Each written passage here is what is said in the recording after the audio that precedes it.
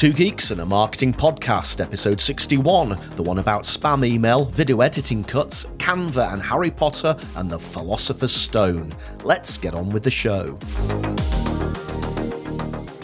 Welcome everyone to another episode of Two Geeks and a Marketing Podcast. And as always, we're here to keep you up to date on the latest news, tech and wisdom from the world of marketing. Joining me as co-host, as always, is a man on a mission to demystify digital marketing. He's the host of the Content Marketing Studio video podcast. Please welcome Mr. Pascal Fintoni. Well, thank you very much. The highlight of my week, as ever, being in a company with a man who was also on a mission to keep marketing simple.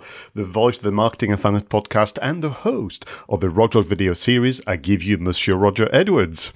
Oh, Pascal, it's great to be with you again, talking about our favourite subjects, marketing and films and all things in between. And we have got some fantastic content to share with everybody today. Whether you're watching this on video, whether you're listening to this on audio, we have really got some great stuff to talk about. And the film this week is the first of the Harry Potter series, Harry Potter and the Philosopher's Stone. And Pascal, I have to say, I haven't watched this film for quite a long time, and I've always been a little bit dubious about the Harry Potter series for reasons we'll talk about later, but I actually really enjoyed it. So I'm really looking forward to talking to you about it today. But before we get to films, we've got quite a lot to get through. So let's go straight into the first section of the show, which is In the News. And we begin with Pets at Home, the pet supply retailer who is celebrating the brand's marketing velocity thanks to the ramping up of their personalization and customer relationship marketing efforts. The popularity of subscription video on demand, SVOD, services such as Netflix, Disney Plus and YouTube Premium is continuing to climb post-lockdown, with 56% of Brits now viewing these services every week. Well, according to the latest edition of the Work study, the Jaffa Donuts ad campaign scored the top 15% of all UK ads for branding and in the top 20% for short-term sales potential. Tesco's Christmas campaign with Santa showing a COVID passport has received more than 1,500 complaints, making it the most complained about advert of the year so far. Well, an all too ingenious Oops campaign, which replicated the gut-wrenching feeling of smashing your phone screen, has been named the outdoor campaign of the decade at the Jerome Awards for Out of Home.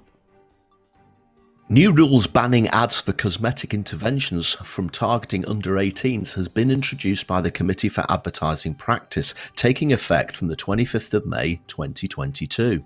3 UK launches a new loyalty app to help customers make meaningful moments, a new free app to download rewards that provides customers with exclusive offers.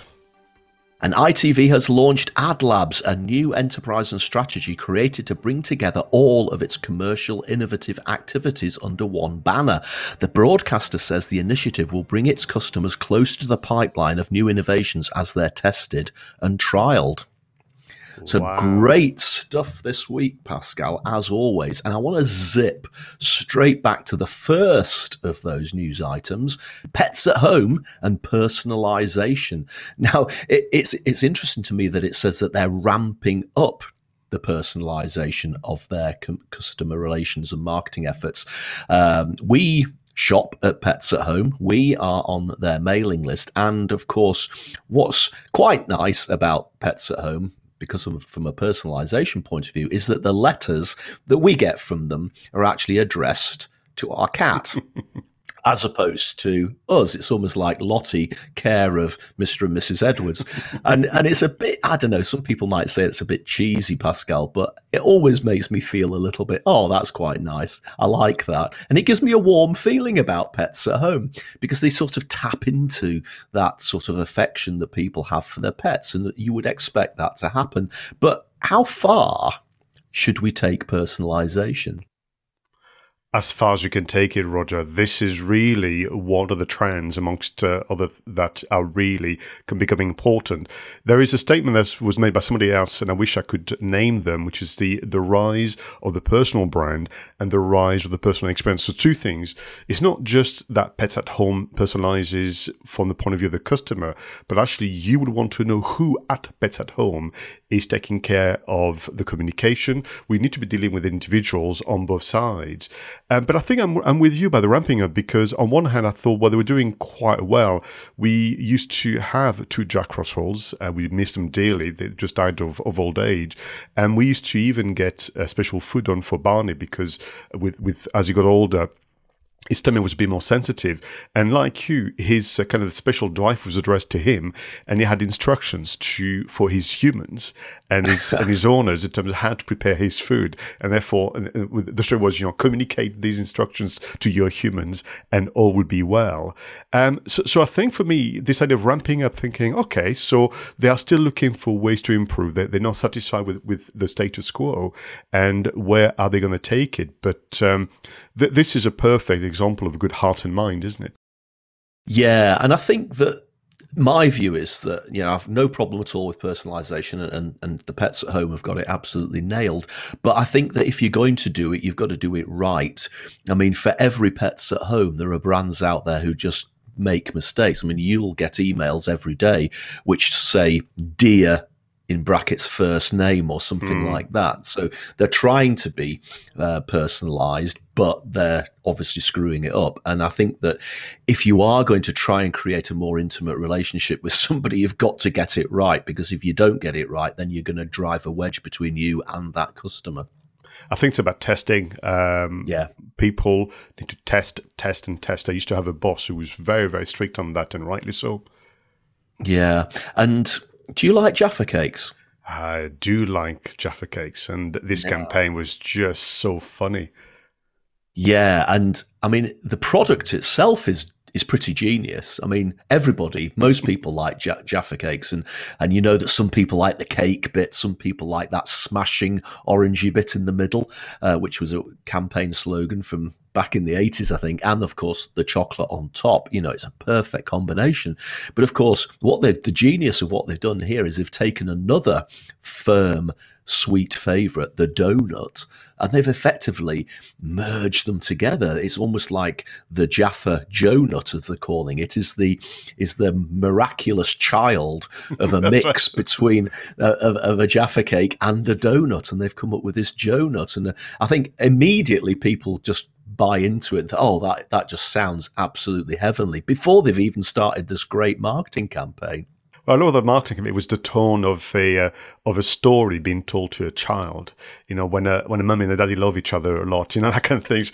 And I thought it again was so witty, and there was incredible warmth into it. And actually thinking about your selection of the news today, it's a lot to do with emotions. I know there's been the award as well, but the award's granted to those who find a way to connect with customers at that level, which is not condescending, not patronizing. On the contrary, it's a little nod and a wink at pop culture, personalization, love of pets or food or whatever, and being almost creating a sense of complicity in the storytelling and the advertising, which is why the Jaffa Joe-Nuts made everybody smile, and they got the accolade, rightly so. Yeah, and this week, Pascal, I was at a conference. I was doing a speech on a stage at a conference. First time for such a long time. And of course, I was talking to people about one of my bugbears. That is annoying ads. My phrase, engage, don't enrage. There's so many adverts out there that enrage me because they interrupt me, or the message is wrong, or the execution is wrong. But I think this is a really good example of an engaging product surrounded by engaging advertising. And that is a winning combination. And that's when advertising actually works, when it's engaging. It's just when it's annoying that it turns people off. Absolutely. And can I just say that as someone who's had to take a few days off to feel a little better and take a rest, I had to spend time watching daytime TV. and I am done with the Christmas adverts. That's it. And we are only at the start of the month. I know. So we've gone from a warm feeling of absolute joy when we talk about Jaffa Donuts, Joe Nuts. Now we can tap into another emotion, and that's sort of anger or gut-wrenching despair, that moment which we've probably all been through when you drop your smartphone and it lands on the ground, smashes into the ground, and you hear that crack as the glass front shatters into a million pieces. And O2's advert campaign, the Oops campaign, which effectively taps into that despair and anger that you get when you smash the phone, I think quite rightly, again, maybe it doesn't deserve the campaign of the decade. That seems to me a little bit presumptuous, but definitely campaign of the year, because again, it just taps into something that we can all recognize. It was visually very strong and simple because you saw, because in this case, the outdoor campaigns, we're talking billboards, we're talking underground bus sides and that kind of things. And it was literally the image of broken glass. And to your point, it brings, so many sensory kind of recalls of the noise, of the sense and so on. Can I just say, although I am nervous because I may be tempting fate, but I've never ever broken my phone or smashed my phone screen in all the years and years of owning a phone. Of course, and I've said this, it'll happen next week, but I have dropped it several times, and the feeling when you pick up your phone again to examine the damage is quite something, I will confess. No, it's one of those. I mean, if you do drop it, it's almost like in the films, isn't it? It all goes to slow motion, and you can see the phone very slowly coming towards the floor. And even though in reality it takes a split second, it feels like hours. So there's a couple of things I really liked about this campaign again is that they've been a little bit innovative with the billboards. Some of them have been tipped onto an angle or tipped onto the side, and it did amuse me that they had to put a plaque on each of these skew whiff adverts to say it's meant to be like this, guys. You don't have to report it to somebody to say that the banner's tipped over or something like that, but innovative all the same. What a great set of news items this week, as always, Pascal. But shall we focus in now specifically on some really interesting pieces of content and move on to the content spotlights? In this section of the show, Pascal and I bring to the table a piece of content. It could be an article, it could be a podcast, it could be a video. So, Pascal, tell me, what have you got for us this week? So this week, I'm going to complete my journey of rediscovery around visual storytelling. You may recall a few weeks back, we looked at camera movements. Then we looked at mobile phone transitions using your lens. And I want to talk to you about editing and cutting. This is a video and an article called 9 Essential Cuts Every Video Editor Needs to Know. And this is by Lewis McGregor for Shutterstock.com. Now, what is interesting about this, I came across this video when it was first produced and published online in 2018, and it's been reissued as a blog post on the Shutterstock.com official website as a blog. So some lovely example of repurposing as well as, a content that people should know. So this is kind of my trilogy before we wrap up 2021, Roger, on this business of visual storytelling. Now, you might be listening and watching this thinking, well, I'm not an editor, I don't need to know this. And I would argue that it would be good for you, even if you're the commissioner, even if you're just a producer and working with somebody else, to just know the language and understand what is possible. In fact, knowing in advance what kind of cut is possible might even stimulate your imagination to come up with a better storyboard or a better story overall. So the 9 essential cuts would be known to many of you. You may not know the names. It's also nice to have the vocabulary. But I will say there is one that I've never used just yet. So this is my recommendation for our viewers and listeners. Go through the article, watch the video, which is very, very good. There's examples as well against each cut from famous movies by Lewis McGregor. and give yourself a challenge. Could you introduce maybe a new form of cut for your next video effort? So you've got, of course, Roger, the standard cut. You cut from one scene or clip to another. Then you've got the J cut and the L cut, which is when you borrow the sound from the previous scene or you introduce the sound from the preceding scene and so on. The jump cut, the montage, one of my favorites, made famous with training montage like the Rocky movie and many others. The cross cut, that's one that I didn't know was called a cross cut. I used to call this a parallel cut, which is essentially when you have two characters or characters who are doing things at the same time and you cut from one to the other. I suppose the one that comes to mind would be Ocean's 11, when they try and different teams are trying to get into the casino, and you cut from one group of individuals to the other. Cutting in action, this is a lovely one to do. Cutaways, my favorite, Roger. And the one that I've never used yet, the match cut, made famous by the movie 2001 Space Odyssey. That famous scene when the ape throws the bone in the air, and we match cut to the spaceship into with the starry sky. And many people have done that, whereby, for example, you have a scene with the sun, and you match cut to an eye opening and someone waking up in the morning. So the match cut is the one that I've not used out of the 9, which is therefore my challenge.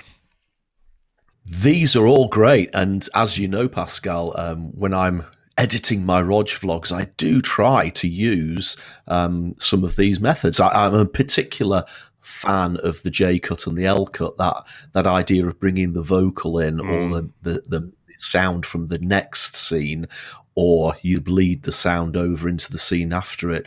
I mean, it's obviously a foolproof technique because it absolutely works, doesn't it? It really moves the action along, and it really works. But yeah, the match cut is a very interesting one, isn't it? I think that is definitely a challenge that I'd like to have a think about as well.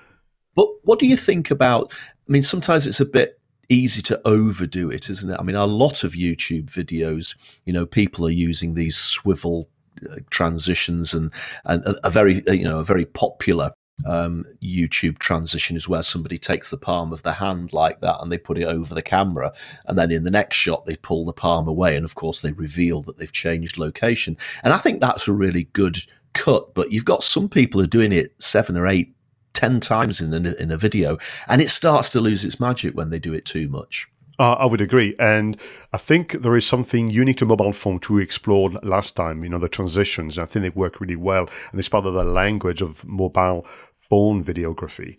But I think when it comes to those, they are the cuts. And I think the term cut, it takes you back to the days of scissors and glue, where really there was nothing fancy apart from using good logic, good kind of story sense. And when you watch the a video and the writing by Lewis McGregor, you'll see this idea of you have to make that judgment so that it helps the story along, and it creates a sense of immersion. But eventually, if he ends up being, spot the cuts or spot, how many times I'm using the hand with the lens transition, then the immersion is gone completely. And I think Lewis would argue that therefore, sadly, you failed as a video storyteller and as an editor. Absolutely right. But it's always good, as we say so often on the show, to be reminded, even if you think these are the basics, it's very good to be reminded of them, and just to think about how we can be a little bit more innovative with how we use them. Yeah. So what about yourself then? What is on the table this week? Okay, this is a piece of content which amused me quite a lot, Pascal, and especially given what we just talked about in the news section a few moments ago about annoying adverts. Now, I'm sure, like me, you have subscribed to an email list at some point. Maybe you fancied downloading their ebook, or you fancied listening to their webinar, or whatever it was. And you find out very quickly that you're going to be inundated with emails from these people, 2 or 3 times a day, until the point comes where you get fed up with them and you hit the unsubscribe button. Now, this article is on a website called Bored Panda, and the title of the article is "Employee Gets Revenge on Best Buy." Now, Best Buy is a brand in the States, after it forces him to spam customers with promotional emails. Now, the story goes something like this. You've actually got this employee working in this store, and when people come to the checkout, there are certain items on the checkout list that require you to enter an email address in order to proceed with the checkout. So, for example, it could be an item of technology from a specific brand. And when you get to the checkout, it will prompt the checkout person to ask for the email. And previously, according to this article, the operative could effectively say to the person, do you want to give your email address? And if this person said no, then obviously click move on. But this particular department store, shop, whatever it was, changed the rules so that if they didn't give the email, it wouldn't allow that item to appear on the checkout, i.e. they couldn't buy it without giving their email away. Now, I'm sure that in the UK and Europe, that would break all sorts of GDPR rules, but perhaps in the States, it's slightly different. But effectively, what these employers were finding is that they got people coming to the checkout, said to them, can you give me your email address? The person says, I don't want to. And then, well, I'm sorry, you'll have to give us the email address because otherwise I can't physically sell you this item. Now, I wonder how many people have walked out at that point, but also I wonder how many people have actually given the email address over. So this one employee decided that he was just fed up with this. He didn't think it was customer focused. He didn't think it was in the interest of the customer. He thought it was enraging the customer as opposed to engaging the customer. So he started doing something a little bit different. Instead of putting the email addresses in of the customer, he started putting the email addresses in of senior people in the company. Wow. And of course, what started to happen is that the senior people within the company started to be bombarded and inundated with their own spam emails. Now, what the article doesn't say is whether this individual got fired for doing this, but hopefully it sent a message to the high-ups. And maybe those high-ups are the sort of people sat around a board table that actually don't think about the customer that often. You know, they're probably more interested in balance sheets and profitability. And hopefully this taught them a lesson that actually our profitability and our sales ultimately come from the customer. And if we're annoying the customer at checkout by forcing them to give up their email address, then ultimately that could damage the brand in the long term. So I hope that this article and the reality behind the article maybe got some of those senior board members of that business to actually reverse that compulsory addition of the email. Do you know, it reminds me of the many, many conversations I've had with my own customers, or even before when I was an employee. This idea of an organization, a business owner, prepared to subject their own customers to an experience that they themselves would not stand for. Do you know what I mean? So I remember countless conversations about direct marketing, direct mailing, essentially junk mail, and me having to sit with them. So when you go home tonight, after you said hello to your kids, your dogs and your wife in that order, maybe, and the first thing you're going to do then, after you put your kind of comfy slippers on, is to open the mail you've received. Oh, I can't stand this stuff. I say, yeah, so we're having a conversation about you doing the same thing to other people. You know, you want your inbox to be full of special offers, don't you? No, I don't. I hate the bloody thing, and I'm looking for ways to block them. I say, yeah, but you're doing that to your customers, and that's been an anomaly for me for so many years, Roger. Now, not all organizations want to do that. You know, more, and some of them have been covered during the in the news segment, are more thoughtful, and I think that's it. It's the thoughtless and carelessness. You know, that's what is happening, because once that the employee did that and people actually experienced for themselves what it's like to be in the receiving end of that enraging content, they probably just changed their minds altogether. And that's the problem. I think people don't live through their own marketing. Absolutely right. And again, that talk that I was mentioning that I did this week is one of the things I always say. If you, as a customer, don't like spam email, you don't like pop-up ads, you don't like intrusive ads. Why would you as a marketer think that that was all right to do to your customers? So some great lessons there, I think. And I think it's also so dated. Come on, even for yourself from personal satisfaction and professional kind of sense of moving forward, let's move on from the 90s and 2000s where everything, I remember back in the days, let's buy a mailing list and then let's send stuff out to people in the hope. And I used to call this wishful marketing, because it never worked. I'd like to think that, like a good bottle of wine, Roger, the practices should mature with age. Fantastic, Pascal. Some great spotlights there. So why don't we alter the direction of the spotlight now and shine the spotlight on some tech? Let's move on to the next section of the show, which is marketing, tech, and apps. So, Pascal, what have you got to share with me this week from the technological universe? Okay, I got something very special for customers, listeners, viewers who are working B2B and B2C. So this is about bringing new life to your social media posts and maybe taking advantage of the end of year festivities where you can be a bit more creative, a bit more daring, and just let people smile at the end of the busy week. So if you are B2B, I'm thinking knowledge industries, I'm thinking personal brand kind of organizations and so on. I came across this platform called Content Drips, contentdrips.com, and it will allow you to create some quote style photography. So imagine there's a picture of you, Roger, maybe when you did that presentation, and you can put together a text-based kind of images that looks really professional.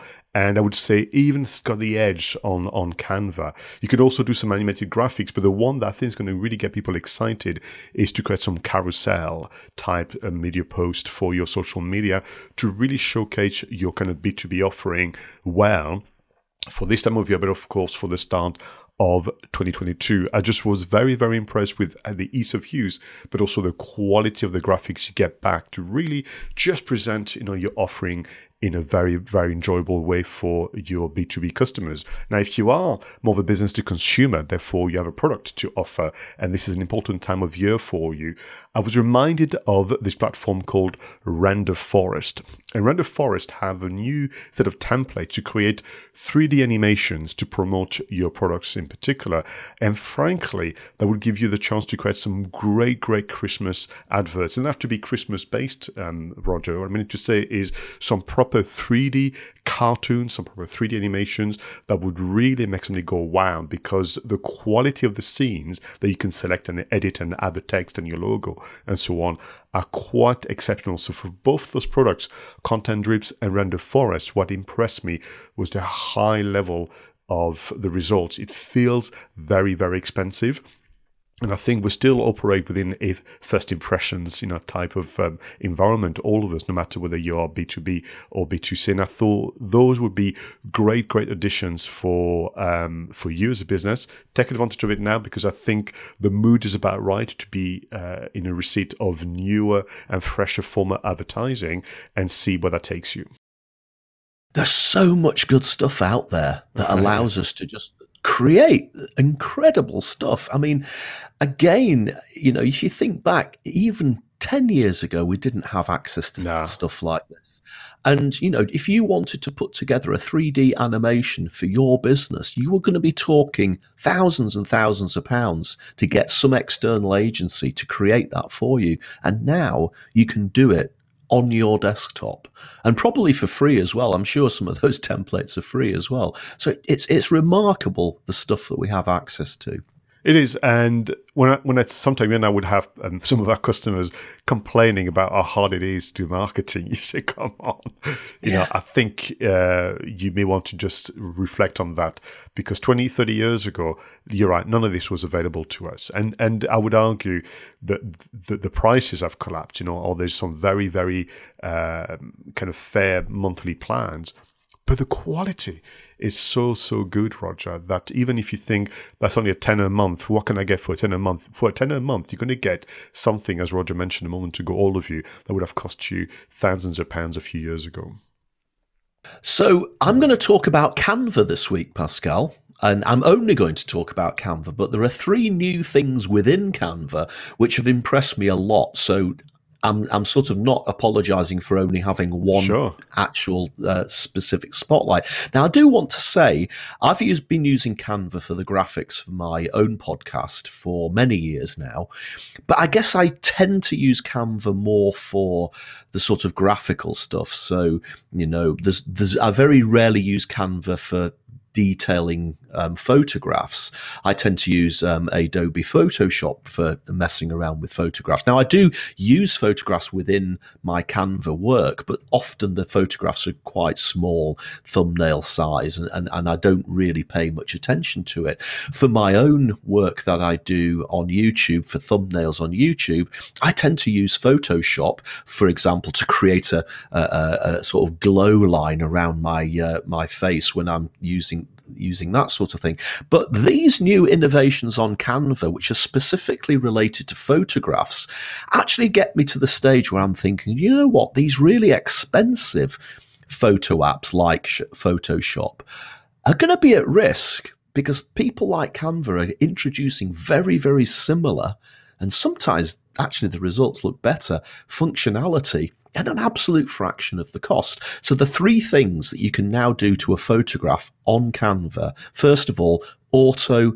enhance. Now, again, you can do that on Photoshop, but you just click a button and it obviously does some sort of analysis of the photograph. If it's underexposed, it'll increase the exposure, and vice versa. If the picture looks a bit washed out in terms of color, it might increase the saturation. It might increase the shadows or decrease the shadows. All of the things that you might take quite a while to move those sliders about and just experiment, it gives you a pretty good first attempt at absolutely enhancing that photograph. And I've tried it with a few headshots of people who I've been working with recently, and sometimes people send you these photos which are not particularly well lit, and this is doing a remarkable job at enhancing those photographs. And I even went to the trouble, this shows what a geek I am, of actually using the auto enhance function within Photoshop on the same photograph and doing the auto enhance within Canva. And in my opinion, some of them, it looked like Canva was doing a better job. So incredible. The second one is auto blur.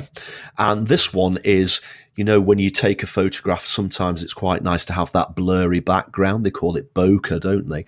And in order to get that effect, you have to have a really low aperture on your camera. Now, a lot of mobile phones, whilst being incredible cameras, often don't have the range of aperture to allow you to create that blurry background image. So here again, on the touch of a button, Canva will do a scan of the photograph and say it's an image of yourself or a colleague or whatever it is. It will obviously work out where the line differentiates you from the background, and then it will blur the background. And of course, you can use sliders to make it even blurrier or less blurry. And again, the results absolutely remarkable. And the third thing, and I have to say, this is probably where Photoshop still does have the edge, because Photoshop has been doing this for very, very many years. It's face retouch. So, if you think you're looking a little bit tired and you've got some bags under your eyes, or you look a bit haggard, again, click of a button, and what do you know? It magically removes those bags under your eyes, or it removes the laughter lines. Or if you've unfortunately got a spot on your face or something like that, or even you cut yourself shaving, you've got a little red scar, give it a little press of that button, and it absolutely does a good job. Now, as I say, this is where Photoshop does have the advantage, because Photoshop, you can manipulate the face a lot more with its plastic, almost like plastic surgery effects. But just for the basics, I think Canva has moved up a massive step with these enhancements. I've lost track of how many times Canva has made an appearance on Marketing Tech and Apps, but every single time it was a deserving mention, because I would love to be a fly on the wall in those development meetings where they think of the next thing they're going to do for their users. And what you can access for free is just incredible. There's not like the free version is so limited that you have to go for the pro version. They've been very, very fair. This is the ultimate companion for small business owners, isn't it? Absolutely. I mean, it's almost the go-to thing now for small businesses to use. And I know some people, Canva, that's so unprofessional. But seriously, you can use this to create some really quite interesting and really quite professional looking effects. Indeed. And that was thinking just that, someone on their laptop with Canva, with content drips and render forest, I think you've covered all angles, because within Canva, as we explored, I think a few months ago, you can now do video editing. Very simple one, I grant you, but something that will still take you where you want to be to send messages on the internet. So yes, once again, a very, very strong segment. Pascal, let's set the controls of the TARDIS. We'll set the controls of the flux capacitor. It's time for us to head back across the waves of time. We are going to go to this week in history. And in 1960, Coronation Street, the world's most successful television soap opera, began broadcasting on this day. It went on to become the only soap to have triggered comments by a Prime Minister in Parliament and to have received royal patronage. In 1967, the first successful human heart transplant anywhere in the world happened in South Africa. The patient, Louis Washansky, 53, was terminally ill with heart failure. His surgeon at Groote Schuur Hospital in Cape Town, South Africa, was Christian Barnard. In 1968, Douglas Engelbart gave what became known as the mother of all demos by publicly showcasing the computer mouse at the Joint Computer Conference in San Francisco.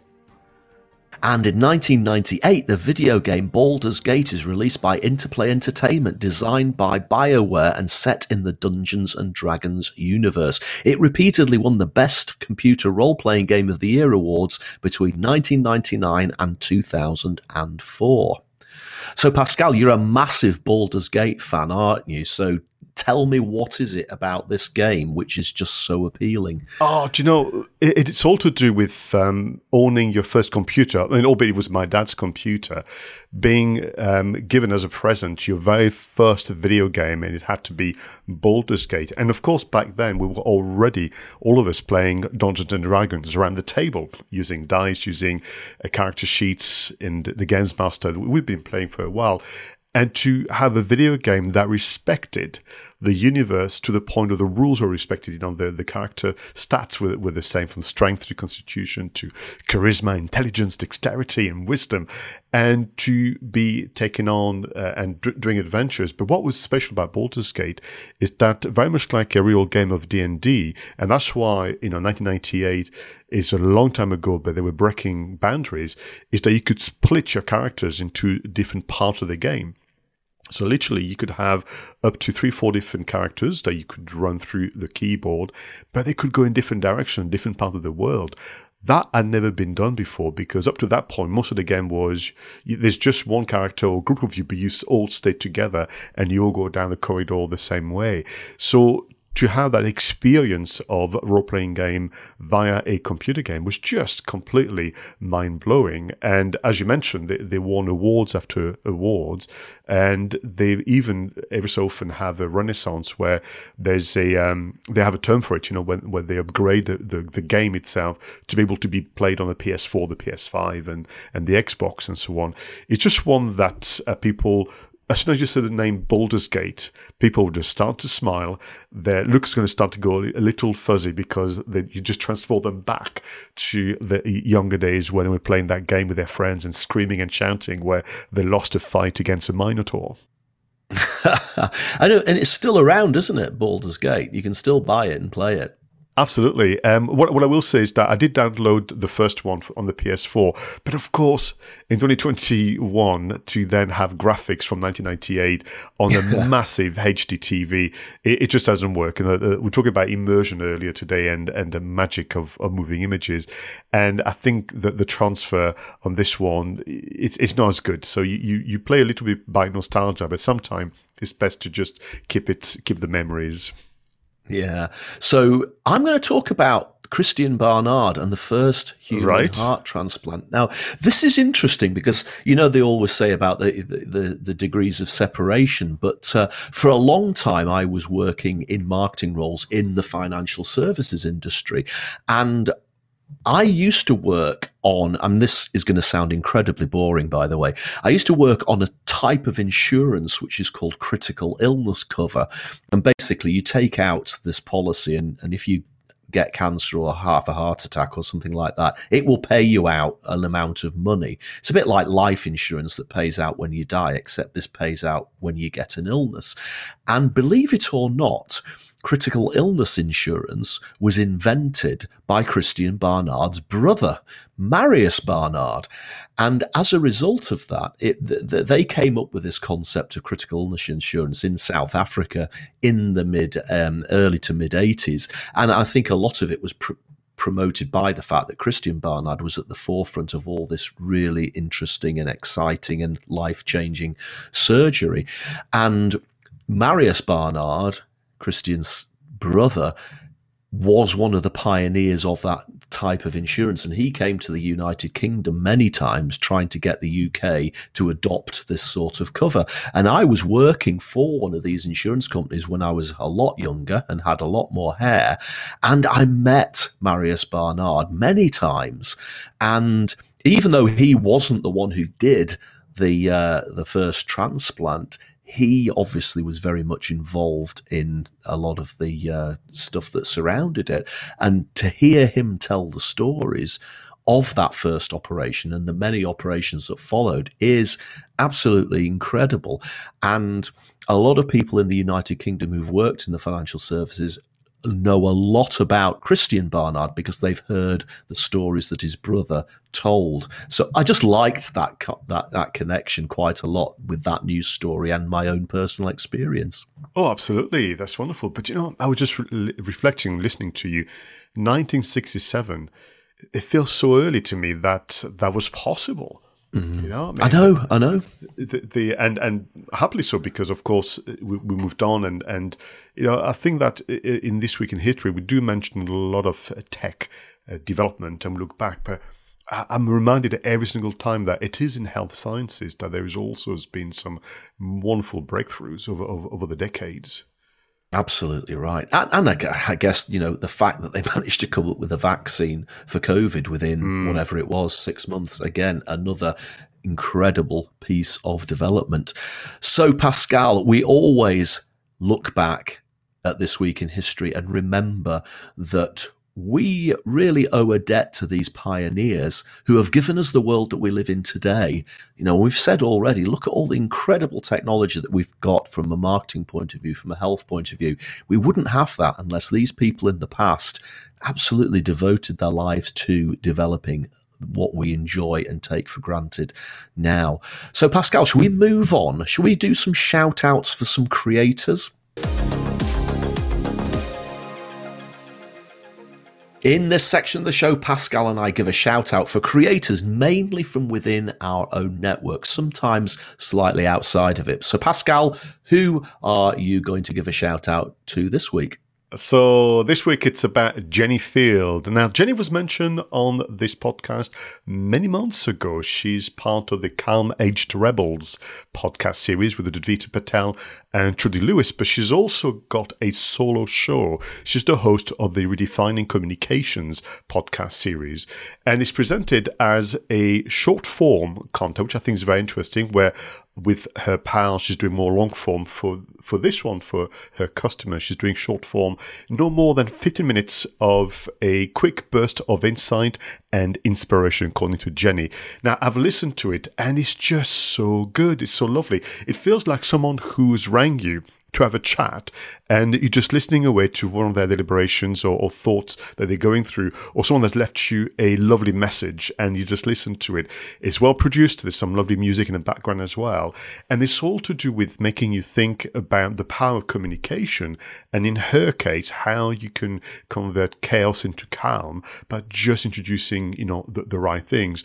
And I just love the way that she's carrying on working with Advita Patel and Trudy Lewis, but she's also find something that she wants to say her own way, and she's gone short form. So recent titles include things like organizational growth, culture and leadership, employee engagement, experience and internal communications. One that I'm going to look forward to listening to is the field model trademark. So this is her 3-step model to actually bring calm to your organization through communication, how she goes about it. But what I liked about, again, the production feels very much like hers. It feels like an extension of her personal brand. So Jenny Field, once again, New Beginnings. You know that I'm a big fan, and very best of luck with the new podcast, Redefining Communications.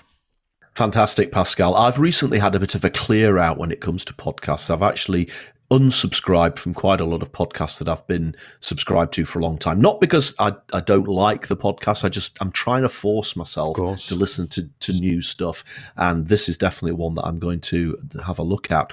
My shout out is for a lady called Carrie Eddins. Now, on social media, she goes by the name of Blondepreneur, the Blondepreneur, which I always think is quite interesting and fun. And she's just launched something called the 12 Days of Twitter PR. Okay.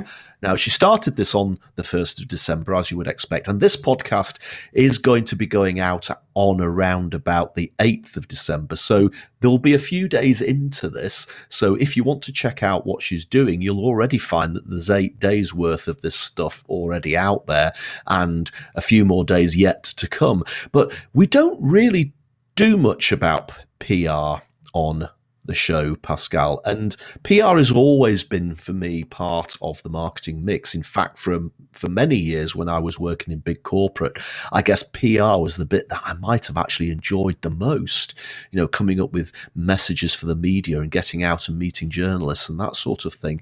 And Carrie is an absolute advocate for the use of PR. And again, just like we've said throughout today's show, there are so many tools available to us now to help us to project messages out there and to actually use PR much more effectively than we would have been able to do in the past without spending masses and masses of money. So check out Carrie Eddins' 12 Days of Twitter PR. Now, the ones that are already out there, I'm not going to spoil it by telling you what they are, and we haven't got time to do that within this section of the show, but there's some great stuff already out there, and there's more to come. So, the 12 Days of Twitter PR from Carrie Eddins. Smashing. Okay, Pascal. It is time to wave a magic wand. It is time to surround yourself with all sorts of different shapes of owls. It is time to hop onto your broomstick. It is time to disappear in a puff of smoke. Shall we talk about Harry Potter and the Philosopher's Stone?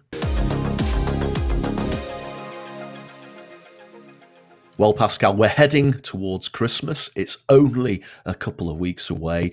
And believe it or not, 20 years ago this year, we saw the first of the Harry Potter films, which after that actually became a regular feature of this time of year. But the original Harry Potter and the Philosopher's Stone came out in the year 2001. So let's refresh our memories from 2 decades ago by watching the trailer.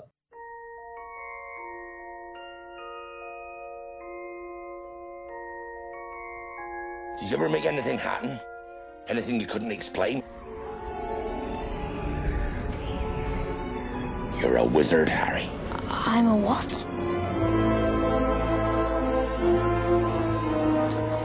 Dear Mr. Potter, we are pleased to inform you that you have been accepted at Hogwarts School of Witchcraft and Wizardry. In a few moments, you will pass through these doors and join your classmates.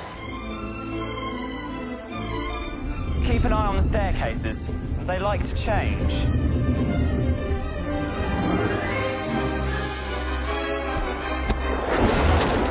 Good afternoon, class. Welcome to your first flying lesson. Stick your right hand over the broom and say up. Wow. Mr. Longbottom! Mr. Longbottom! Mr. Longbottom, exactly where do you think you're going? Do you really have the scar? Wicked. Mr. Potter, our new celebrity. First years should note that the Dark Forest is strictly forbidden, that no magic's to be used between the classes in the corridors. Petrificus totalis. The third floor corridor is out of bounds to everyone who does not wish to suffer a most painful death. Throw in the dungeon! Understand this, Harry, because it's very important. Not all wizards are good. I'm going to bed before either of you come up with another clever idea to get us killed. Or worse, expelled. She needs to sort out her priorities.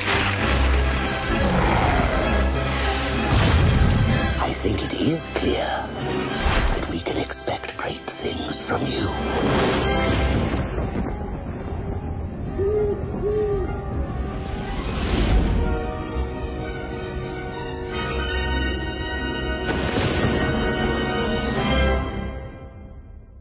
So, Pascal, you and I have talked about this film in the green room, and as you know, I've had a little bit of an issue with the Harry Potter films over the years. There's something that's just not connected me to them, and I've never been as absolutely and utterly passionate about them as perhaps you are and other people are. But I have to say, as I always do, because I knew we were going to be talking about this film today, I rewatched it. We do actually have the full collection on Blu-ray, so we've got all of them in really good high quality. And I have to say, I did enjoy it. The storytelling is fabulous. The music is fabulous. The cinematography is fabulous. And I suppose the actors were young. You know, Daniel Radcliffe, they were young in those days, Rupert Grint, Emma Watson, and as the series progressed, obviously they matured as actors and their skills became, you know, the peak. But yeah, I really did enjoy it. You've given me an opportunity to reevaluate something which I've always been a little bit dubious about. Well, that's an absolute pleasure. So that means that perhaps you're not a Muggle after all. Perhaps you are indeed able to join Hogwarts.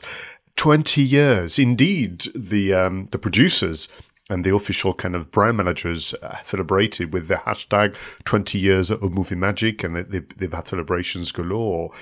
Can I just mention, you're right, the music.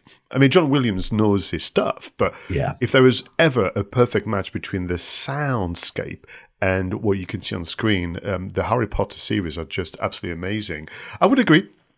I think this being the first one, some of the acting can be a little kind of wooden, and some of the cuts and the way in which the story goes is maybe a little heavy-handed. But it's all is forgiven when, as you pointed out, I do own the Blu-ray box set. In fact, we have a routine with Denise now. Every other year, it's either Harry Potter or Lord of the Rings. I can't remember where we are, but I'm sure it's going to be Harry Potter now because of our conversation. And we also know that when it comes to the marketing we're going to come to in a moment, it was very much a case of less is more.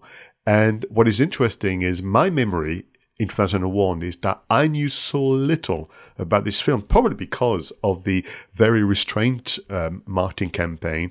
I'd not read the books like many of my friends had, although they did encourage me, but I'm just not much of a reader, more of a watcher, as you know. But I just knew that this was the Christmas movie. I mean, that I was looking for. This was going to be the way to get into the Christmas spirit, and that movie did not fail.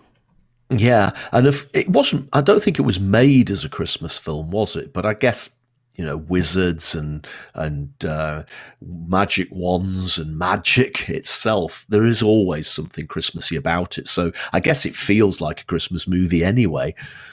What was very, very clever, and that's, I suspect, based on the books and the wonderful talent of J.K. Rowling, there was an element of Britishness that I absolutely adored, and so did the world over.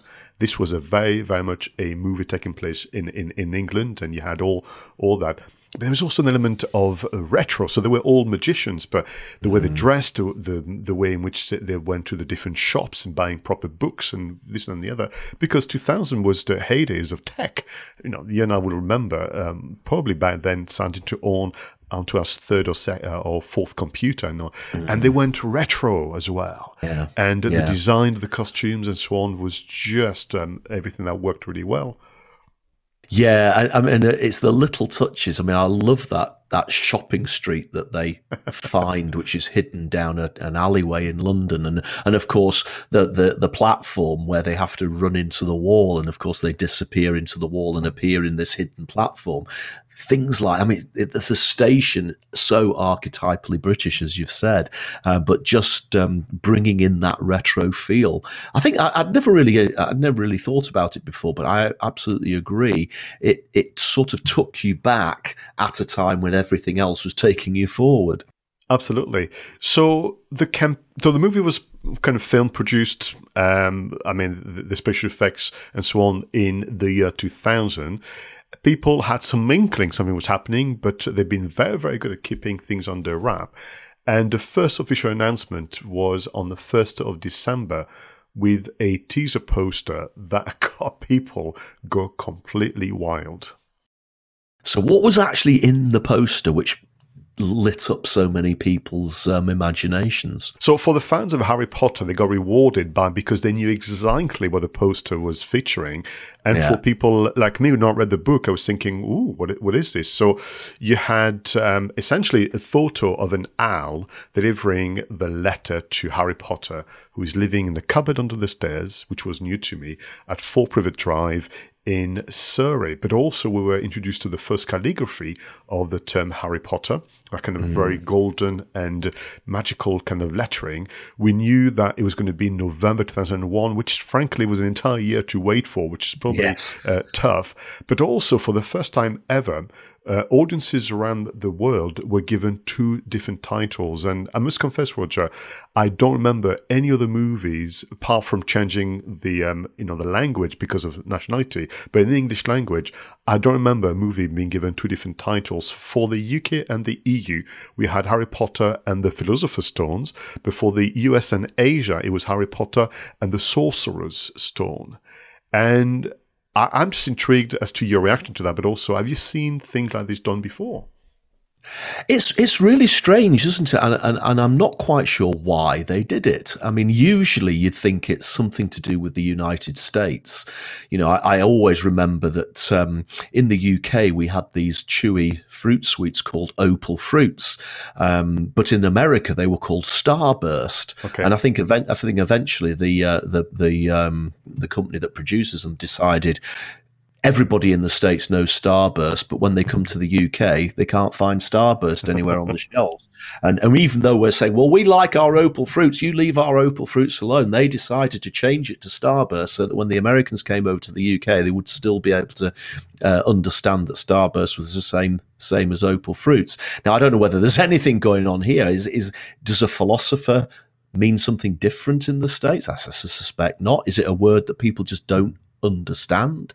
So philosophers and sorcerers are not the same sort of thing at all, are they? So I'm not really quite sure. The only other film that I can think of which nearly had 2 titles was actually the James Bond film License to Kill, which was originally going to be called License Revoked.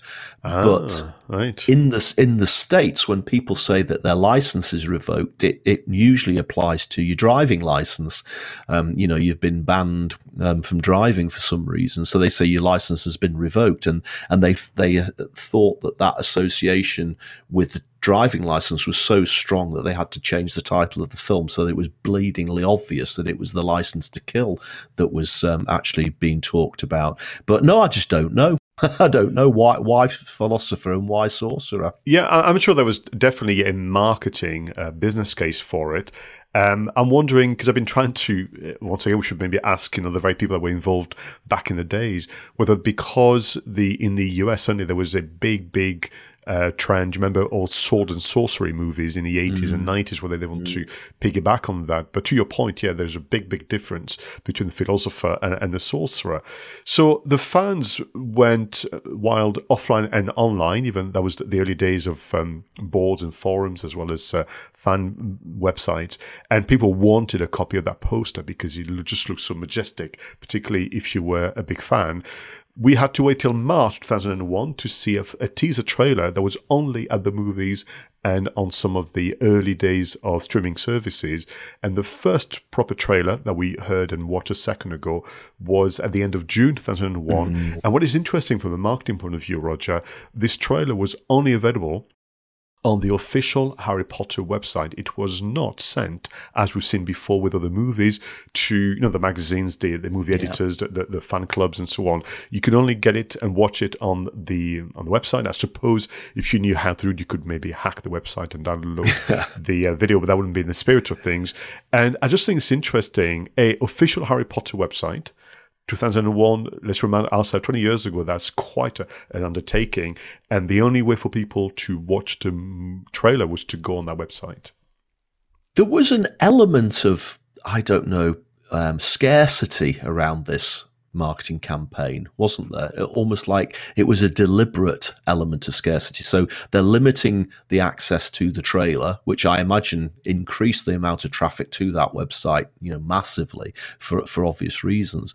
But they only partnered with one big brand, didn't they? Coca-Cola, for promotions around the film launch. Now, if you think about it, and we talked about Skyfall, the other Bond film, on one of these film marketings, and it was absolutely littered with product placement, wasn't it? Whereas this one, I mean, there was just the one partner, and there must have been a motivation behind that to keep it exclusive. I think it was so striking in terms of a different approach that industry experts commented upon it. So not only would they talk about the movie, but saying, oh, by the way, have you noticed that the marketing is very different? What I think is interesting about the Coca-Cola partnership is that you will not see the brand in the movie whatsoever. To begin with, the filmmakers said, oh, by the way, Coca-Cola, yeah, you can be the partner and essentially promote the film via TV, print, and online media. But the stars of the film will not be seen drinking Coca-Cola. And you're going to spend some of that money to establish a literacy program in the US and other part of the world. So they were very, very demanding, but it almost feels that it's right for the movie not to have, forgive me, Harry and his pals on the train to Hogwarts, just drinking cans of Coke somehow. Yeah, and even the merchandise was limited as well. I think you compared the Harry Potter film to Batman, which was released in 1989, and that had almost 150 different licenses issued for it, whereas this one was actually a lot lower, 87. Again, it just has that feel of almost like scarcity, and I'm sure they could have sold 150 or even more, but it just felt as if they were being very, very targeted, and maybe that was why the marketing was so successful. I would agree. I think obviously Warner Brothers, who got the right eventually.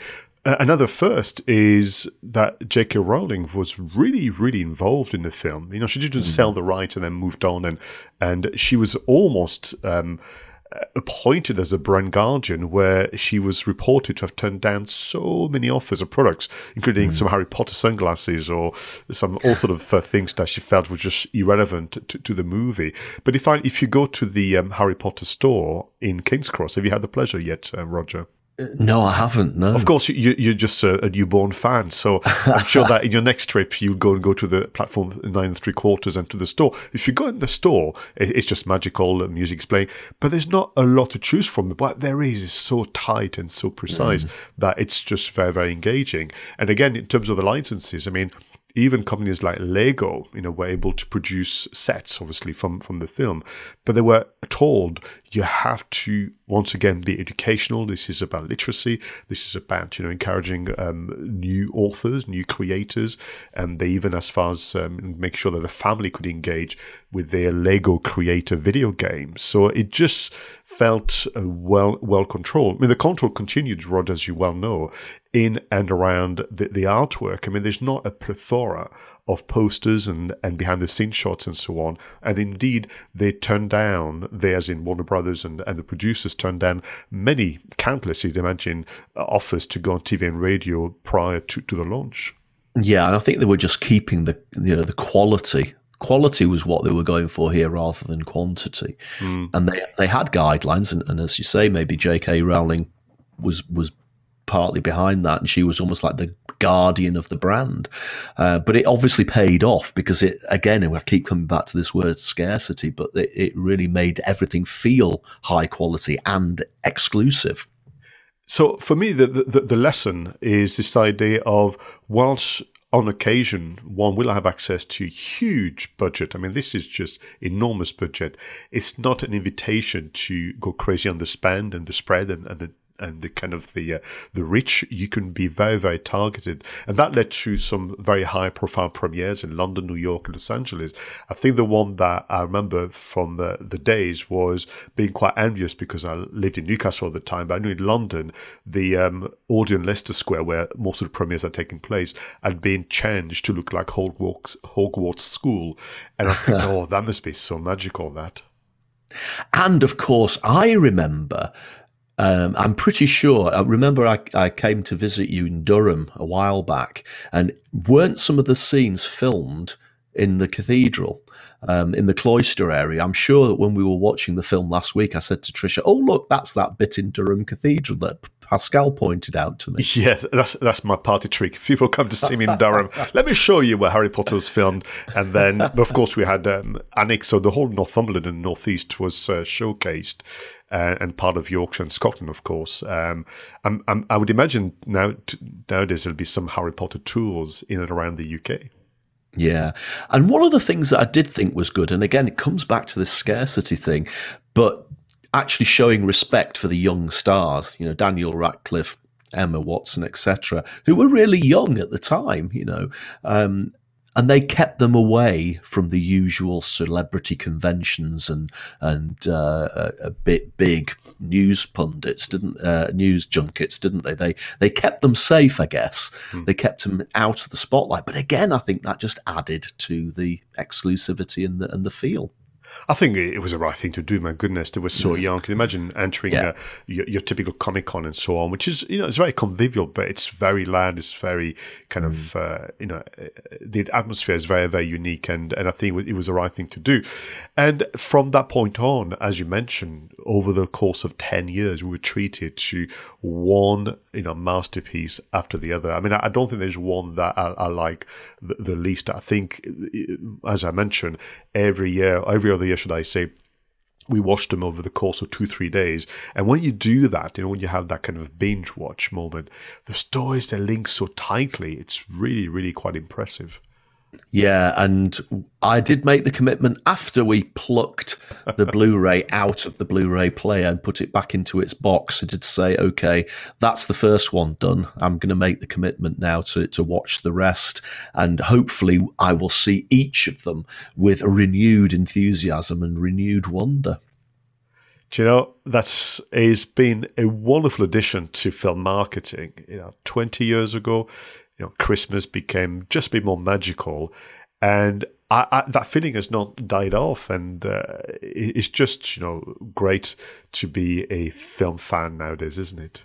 Absolutely right. Absolutely right. Again, we're lucky that we can watch all of these films so often and whenever we want in such amazing high quality. Well, everyone, thank you once again so much for tuning in to Two Geeks and a Marketing Podcast. Whether you watched this on video, whether you listened to this on audio, Pascal and I really do appreciate you taking the time to tuning in. Please do subscribe and also comment upon what you're listening to. You can find us on Twitter, or you can leave a comment in the YouTube video below the video. So that's it for this week, and until next time, please do go out there and make sure that your marketing is done right. I was Roger Edwards and he was Pascal Fintoni.